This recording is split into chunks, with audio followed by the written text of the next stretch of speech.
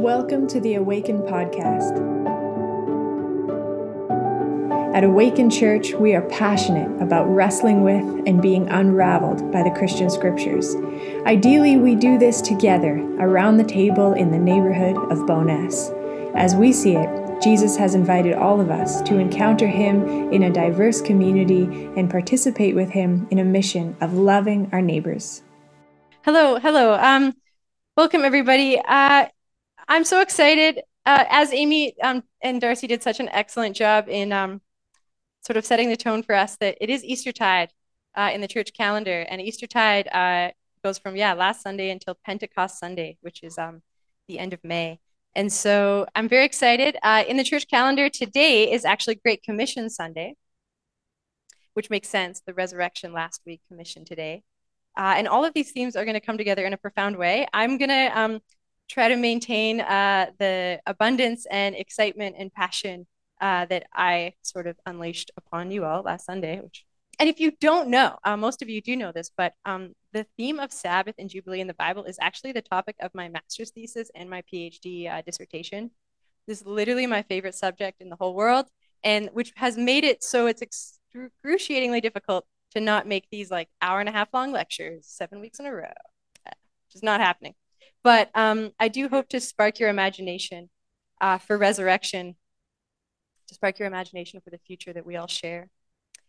And I think if you grew up in the church, some of this will make sense here in a moment, and if not, bear with. But actually, even if you didn't, I think if you grew up in sort of Western society, this will make sense. So Sabbath is a really, really, really big deal in the Bible. But interestingly, if you know this, you know that the Sabbath is one of the 10 commandments, but it's arguably the one that we don't care, like we care the least about. Like, do not murder, and like, don't work on the seventh day. Like, they just don't bear the same weight on us. And so we're like, yeah, Sabbath is super important. We all know about it. I know I did have a guy once say, he's like, I never knew Sabbath was anything other than Ozzy Osbourne's Black Sabbath. So this is really helpful. It was cool. Like, he'd never heard of the biblical idea of Sabbath, but he knew Ozzy Osbourne. And that was a cool moment to watch the light bulb go off for him. But it's a very big deal in the Bible. And I think there's a verse that people misinterpret in Mark and Matthew's gospel where Jesus is like, Sabbath is made for man, not man for the Sabbath. And we kind of hang our attitude towards Sabbath on that verse alone of like, whatever. You got homework to do. Rise and grind, So, but I'm going to argue passionately against that. And I think together we will kind of foster this generous space where we can dream together. So if I'm just going to geek out for a few minutes and tell you a few kind of Old Testament details, and then we're going to go into something Jesus did in Luke's gospel. So the Sabbath is in the 10 Commandments. If you look at the Hebrew, it's in the dead center, or the living center, I should say, of the 10 Commandments. It's the central command. The Sabbath day is called, in the Bible, it's called the sign of the Mosaic covenant. So when you make a covenant, you need to have like a seal or proof or some kind of sign. So this is a huge deal. So Sabbath is to the Mosaic covenant what circumcision is to the Abrahamic covenant. Sabbath is to the Mosaic covenant what the rainbow is to the Noah covenant. Like, Sabbath is the sign. Breaking the Sabbath in the Torah, in the Pentateuch, is punishable by death. So it's a capital crime to break the Sabbath. All of the prophets mention it. Basically, there's some prophets who are like, I reject your Sabbaths, and others who kind of describe it really in an imaginative way. Sabbath is a really big deal in Ezra and Nehemiah. And if you remember, Jesus actually stirs up a lot of controversy for himself precisely because of what he does on the Sabbath. And he does it in such a way that it makes you think that he waited all week. It's Sabbath time. Time to heal some people, set them free. And he gets in trouble for it. And it's as if he's making a statement about the Sabbath. And the statement isn't, it's just another day. Who cares? The statement is that the Sabbath is the day for this. Jesus actually framed his entire ministry, especially in Luke's gospel, around the theme of Sabbath. He begins the ministry by entering the synagogue on the Sabbath day to declare a Sabbath Jubilee. The day of Pentecost, as we will see later at the end of the series, is a Jubilee event. And the whole book of Acts, like there's so much. So I just want to establish that it's a really big deal throughout the Bible. And I'm going to show you, you can go to the next slide. So there's two sort of major events in the Bible. I should say the Old Testament, because I'm not going to say Jesus right now, so I should be careful. The two main events in the Old Testament, you could argue, is the creation story, like God created everything and rested on the seventh day, and the Exodus event, the kind of liberation from Egypt. Those are kind of the two core memories that the prophets refer back to all the time. And one thing that you might find interesting is that the Ten Commandments are listed twice in the Bible. Once in Exodus 20, so right after they've come out of Egypt and they're at Mount Sinai, and once in Deuteronomy 5. And the list of 10 commandments is the exact same in both, except with regards to the Sabbath command. It's different. So I'm just going to show you this. This is what the command says in Exodus. And I feel like where we lose the plot sometimes as like Bible readers when it comes to Sabbath is that in Sunday school is the only time you really encountered the 10 commandments. And in Sunday school, you have to memorize the 10. And so we don't give you the full, like no kid memorized that. You just get like, don't swear, don't worship idols, don't do any work, or don't do any work on the Sabbath, don't kill, don't, like they just kind of get a simplified list. And so we miss out on the whole command because it's pretty profound. So it says in Exodus 20, and I've bolded some important words here. It says, remember the Sabbath day and treat it as holy. 6 days you may work and do all your tasks, but the seventh day is a Sabbath to the Lord your God. Do not do any work on it, not you, your sons or daughters, your male or female servants, your animals, or the immigrant who is living with you. Because the Lord made the heavens and the earth and the sea and everything that is in them in 6 days, but rested on the seventh day. And when you think of rested, it's not like, I'm tired, I'm going to take a day off. Let's make some nachos, watch some football. Not that kind of rested. The Hebrew understanding of this passage is like, he came to rest. Like he moved into the neighborhood. Like when you finish a renovation, can you remember the stress in your body of your house being in disrepair, like a renovation? And then when it's done, the first time you enter that room, your whole nervous system is at rest because the project is finished. God came to rest on the seventh day. And it says, that is why the Lord blessed the Sabbath day and made it holy. But then if you go to Deuteronomy, it's the next slide. It's the exact same at the beginning, so I won't repeat it. But when you get to the bold, it switches. He doesn't mention creation or the seventh day of rest. In bold, it says, don't do any work on it, not you, your sons or daughters, your male or female servants, your oxen or donkeys, or any of your animals, or the immigrant who is living among you, so that your male and female servants can rest just like you. Remember that you were a slave in Egypt, but the Lord your God brought you out of there with a strong hand and an outstretched arm. That is why the Lord God commands you to keep the Sabbath day. So one of the commands is based on the seventh day of creation, and the other one is based on liberation from the house of oppression and slavery and servitude. And so you kind of get the impression that the Sabbath day is about more than just taking a day off from a hard week's work. Kind of rooted in, and you have the sense here that like, hey, if you feel at ease in the land, is that because other people are working 24/7 so that you can? Because true Sabbath is we spend 6 days figuring out how to make it so that all of us can be at ease on that seventh day, not just those of us who can kind of afford that. And so Sabbath isn't just a day for the individual to sort of take time off from work. It must be bigger than this. And we know this. I'm going to show you, and this is sounding like a lecture right now, but I'm going to switch in a moment. Don't worry. There's not only one day a week that you remember the Sabbath. Every seventh year is called the Sabbath year. And every seventh Sabbath year is called the year of Jubilee. So the Sabbath day is meant to remind us always of the Jubilee that's coming. Like they're all connected. And we know the Sabbath year isn't a year for you to not work. The Sabbath year is huge. So now, if you're thinking of the Sabbath day, think about this.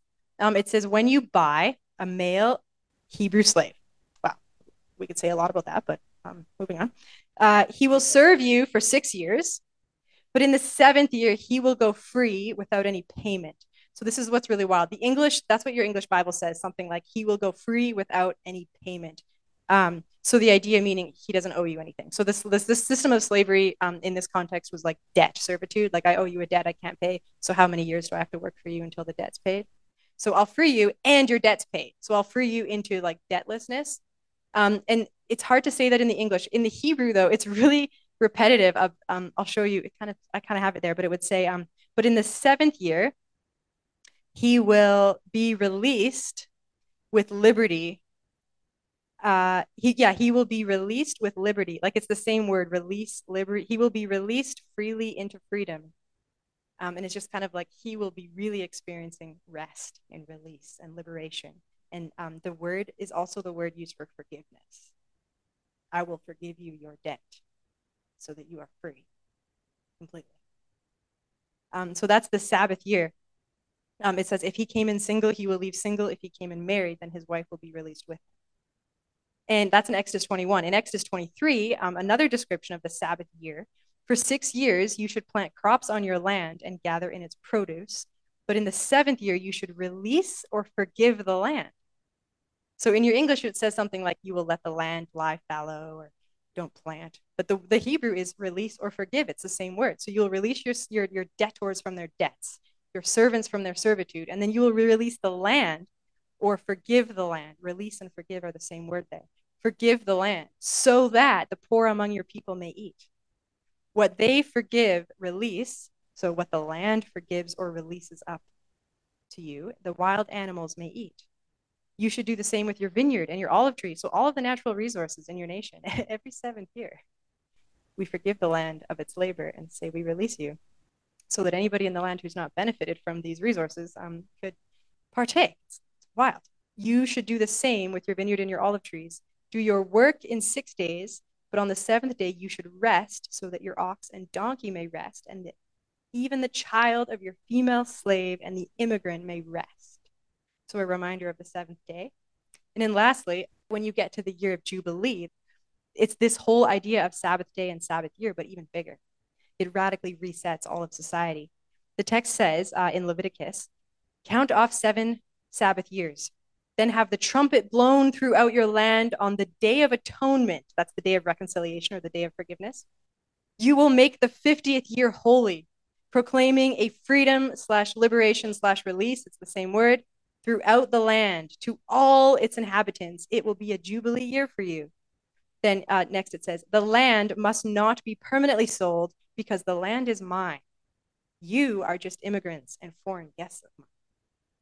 When one of your neighbors faces financial difficulty and must sell part of their family property, the closest relative will come and buy back what their fellow Israelite has sold. If they cannot afford to make a refund to the buyer, whatever was sold will remain in the possession of the buyer until the Jubilee year. It will be released in the Jubilee year, at which point it will return to the family property. So the whole theme here of Sabbath rest is in order to enter into that rest and achieve that rest, there needs to be a release, a liberation, and the same word in both Greek and Hebrew is also translated as a forgiveness. And so I want to just tell you this Day of Atonement thing for a moment.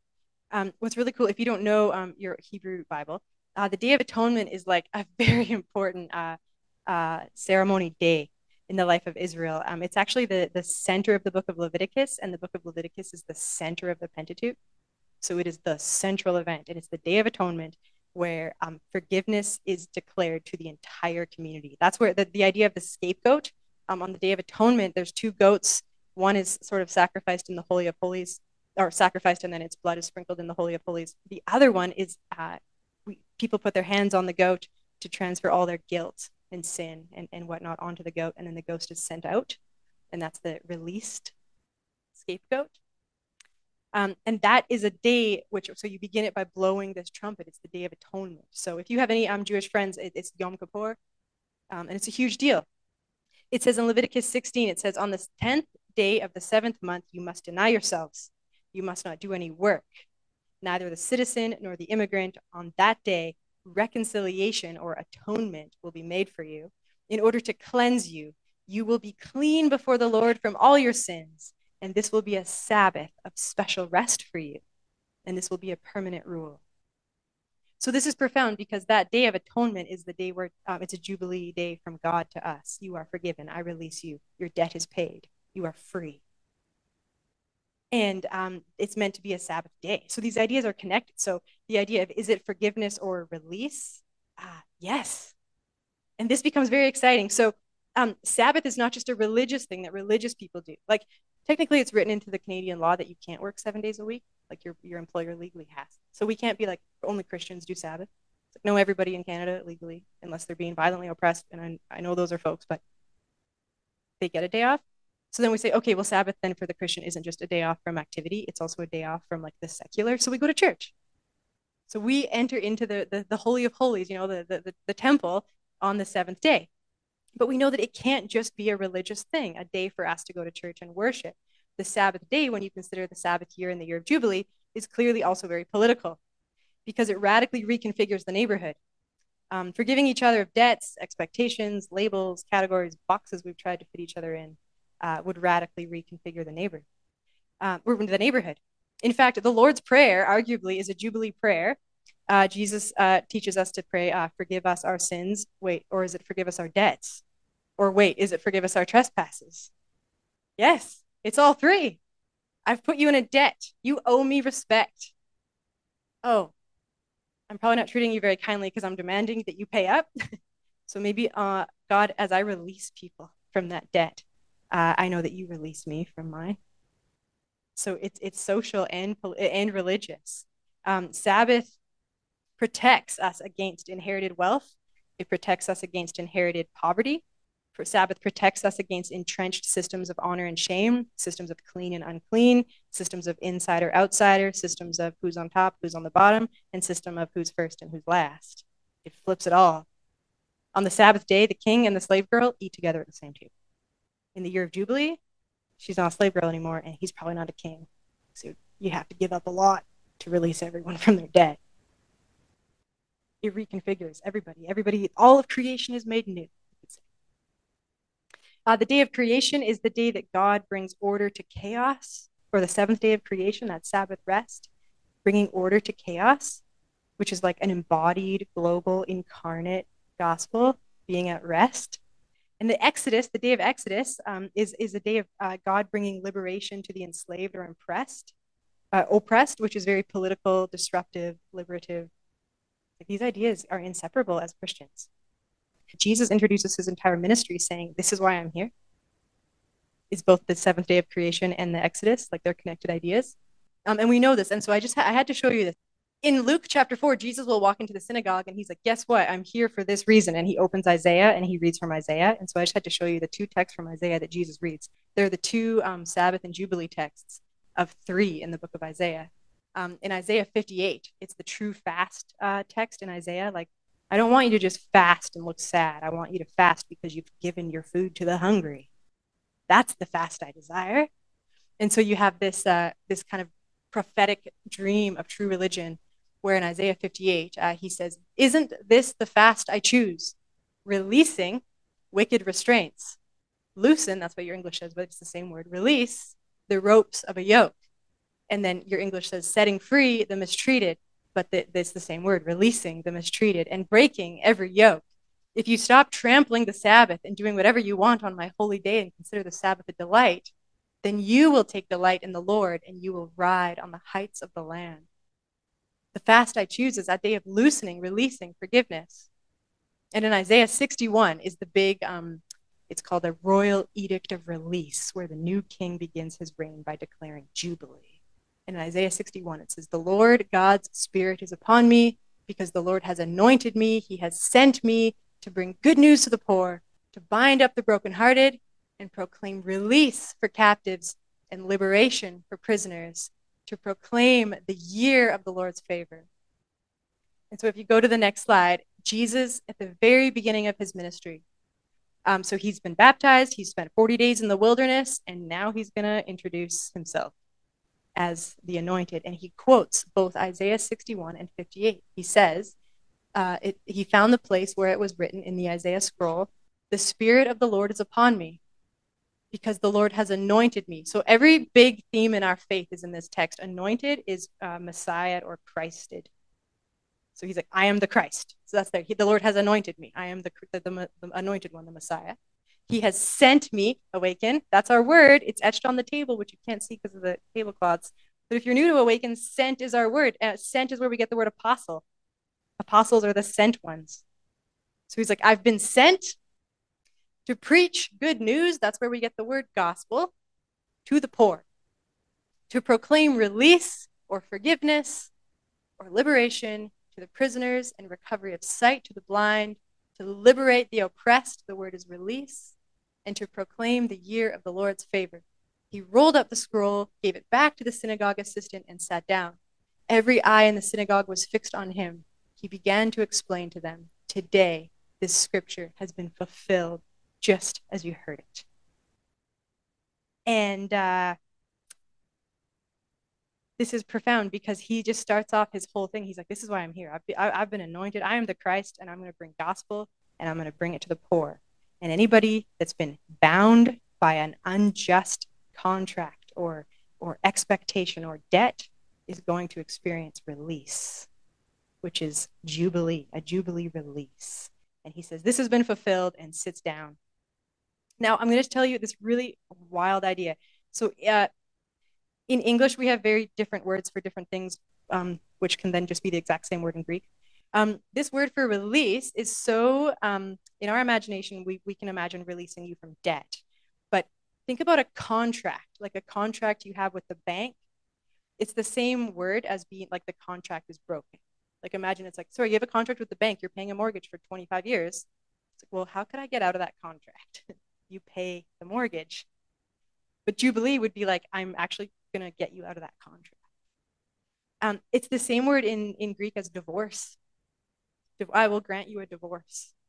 Like a divorce is just a word. So in our English, we just think marriage, but it's the same word for it breaking any contract. A divorce is just like the contract that bound you in the bank. You can get a divorce from the bank. The idea is release, freedom, divorce. Like these are big words. And you can imagine how some things would be different if. Anyway, okay, so check this out. I'm going to tell you one thing that is in Luke, that is only in Luke. And then that's where our gospel and our Jubilee proclamation will take us. In Luke's gospel, he uses this word forgiveness, release, liberation more than any other gospel writer. And he starts his whole book on the theme of Sabbath and Jubilee, and he ends it. The book of Acts ends there, and the Pentecost day, the beginning of Acts, he does it again. And it's like, I release you from this contract, financial, social, I release you. I've come to proclaim release. I've come to forgive you of your sin. I've come to release you from your debt. I've come to free you from the box or the label or the category that you're currently trapped in. Your record is clear. I have come to grant you a radical new beginning. But often when Jesus does this, he gets in a lot of trouble. So there's a Sabbath controversy in Luke's gospel that you can't find anywhere else, and I love it so much. In Luke 13, again, I lament how tiny that font is. It's pretty though, like the picture, right? I nailed it. So in Luke 13, it says, Jesus was teaching in one of the synagogues on the Sabbath, and this story is in the center of Luke's gospel. He was teaching in one of the synagogues on the Sabbath. A woman was there who had been bent double. It's a weird word in Greek. We don't know what it means. This is bent double, bent over, bent double, by a spirit for 18 years. She was bent over and couldn't stand up straight. When he saw her, Jesus called her to him. Notice, he initiates this. She doesn't ask for it. Jesus called her to him and said, "Woman, you are set free from your sickness." He placed his hands on her and she straightened up at once and praised God. The synagogue leader, incensed that Jesus had healed on the Sabbath, responded, "There are 6 days during which work is permitted. Come and be healed on those days, not on the Sabbath day." The Lord replied, "Hypocrites, don't each of you on the Sabbath untie," it's the same word, release, "your ox or donkey from its stall and lead it out to get a drink? Then isn't it necessary that this woman, a daughter of Abraham, bound by Satan for 18 long years, be set free from her bondage on the Sabbath day?" Like, this is the day it's supposed to happen. And this story is really weird. And if you've ever opened a Luke commentary, you'll see scholars debate all the time because it's not clear if it's a healing miracle or an exorcism. Because you have it sounds like an ailment, like she's sort of bent over. But then it's never called a sickness or whatnot. It's just this condition she has. And then Jesus frames it as she's been bound by Satan and he's freeing her from like satanic bondage, which makes it sound like an exorcism. So you'll see people debate like, no, she's been freed of a demon. And someone's like, no, she's been freed of a sickness. Why not both?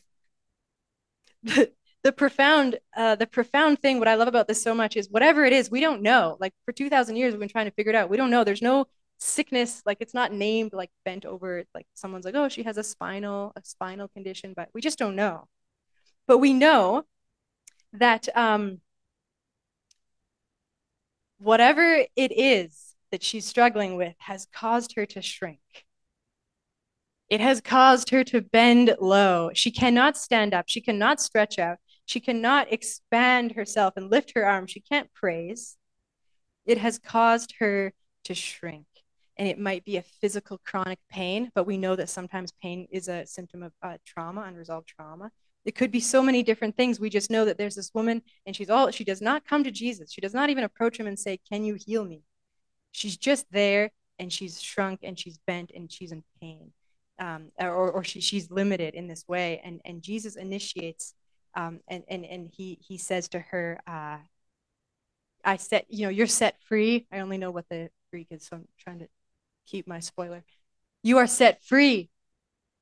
And then when he puts his hand on her and she straightens up. And I just want you to meditate on that in your life right now. That feeling.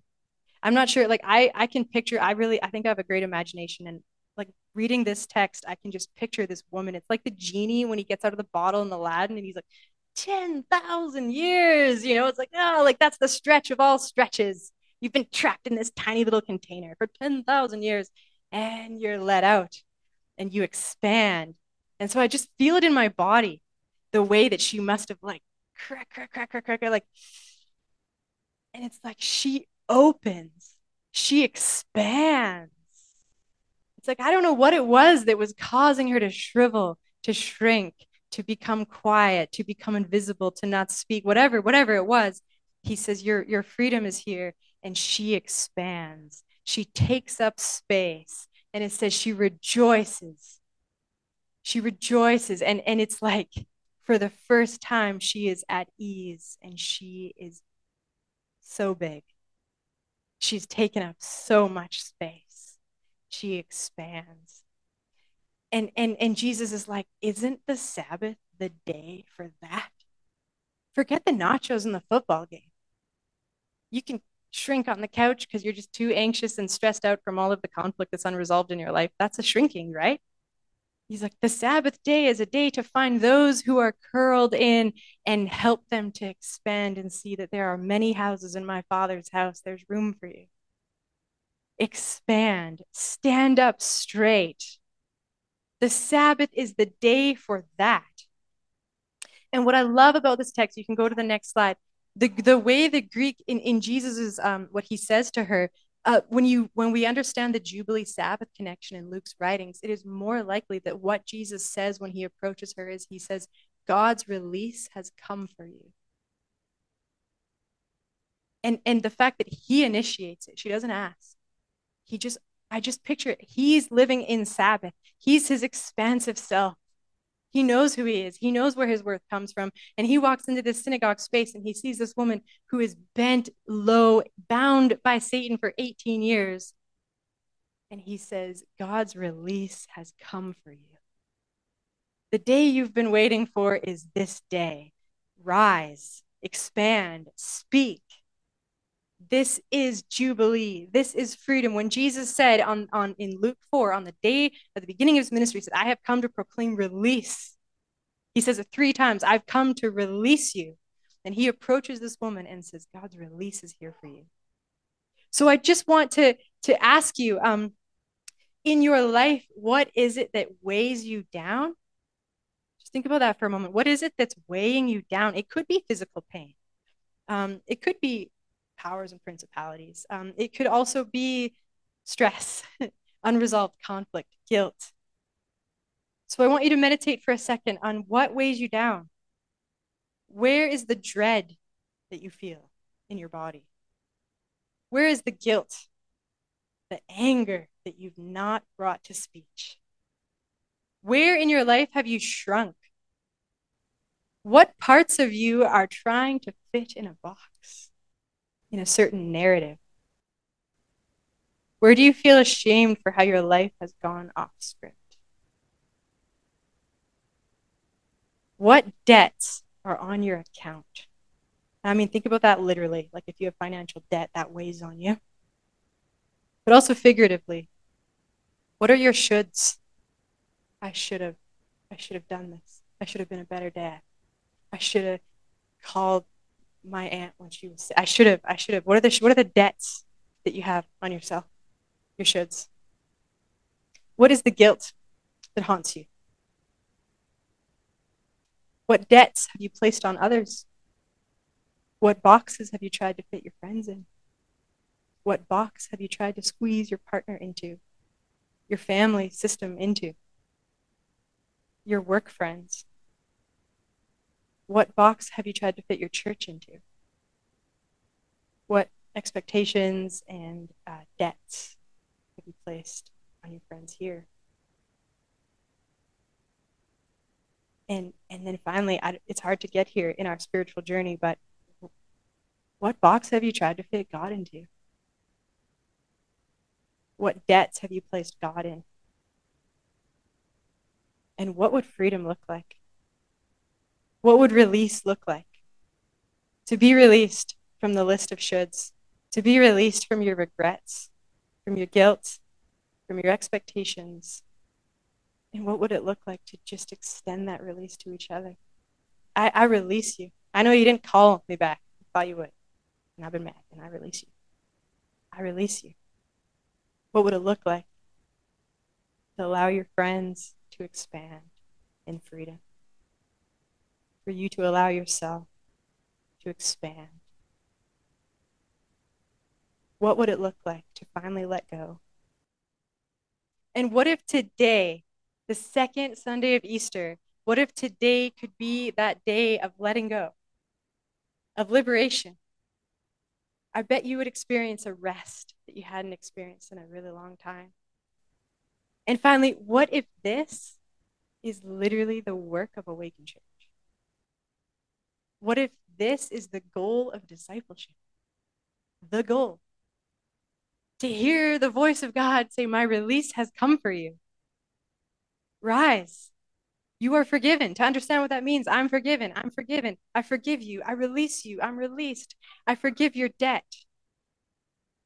What if this is our work and the theme of the whole text? What if this is the Great Commission? Lastly, before we pray and take communion together, I want to show you Luke's Great Commission text. Most people think of Matthew for the Great Commission, but also most people wouldn't know where the text was, so it's okay. Luke's Great Commission I love so much because, of course, Luke is going to frame the commission as Jubilee release. It says in Luke 24, this is the resurrected Christ talking to his church.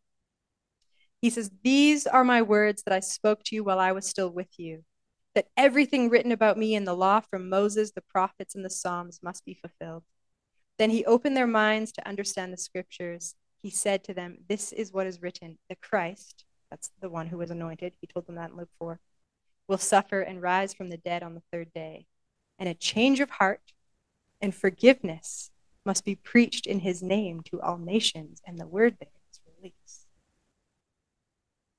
Beginning from Jerusalem, you are witnesses of these things. Look, I'm sending you. As the Father sent me, he started his whole ministry in Luke 4. I've been sent to proclaim release to the poor.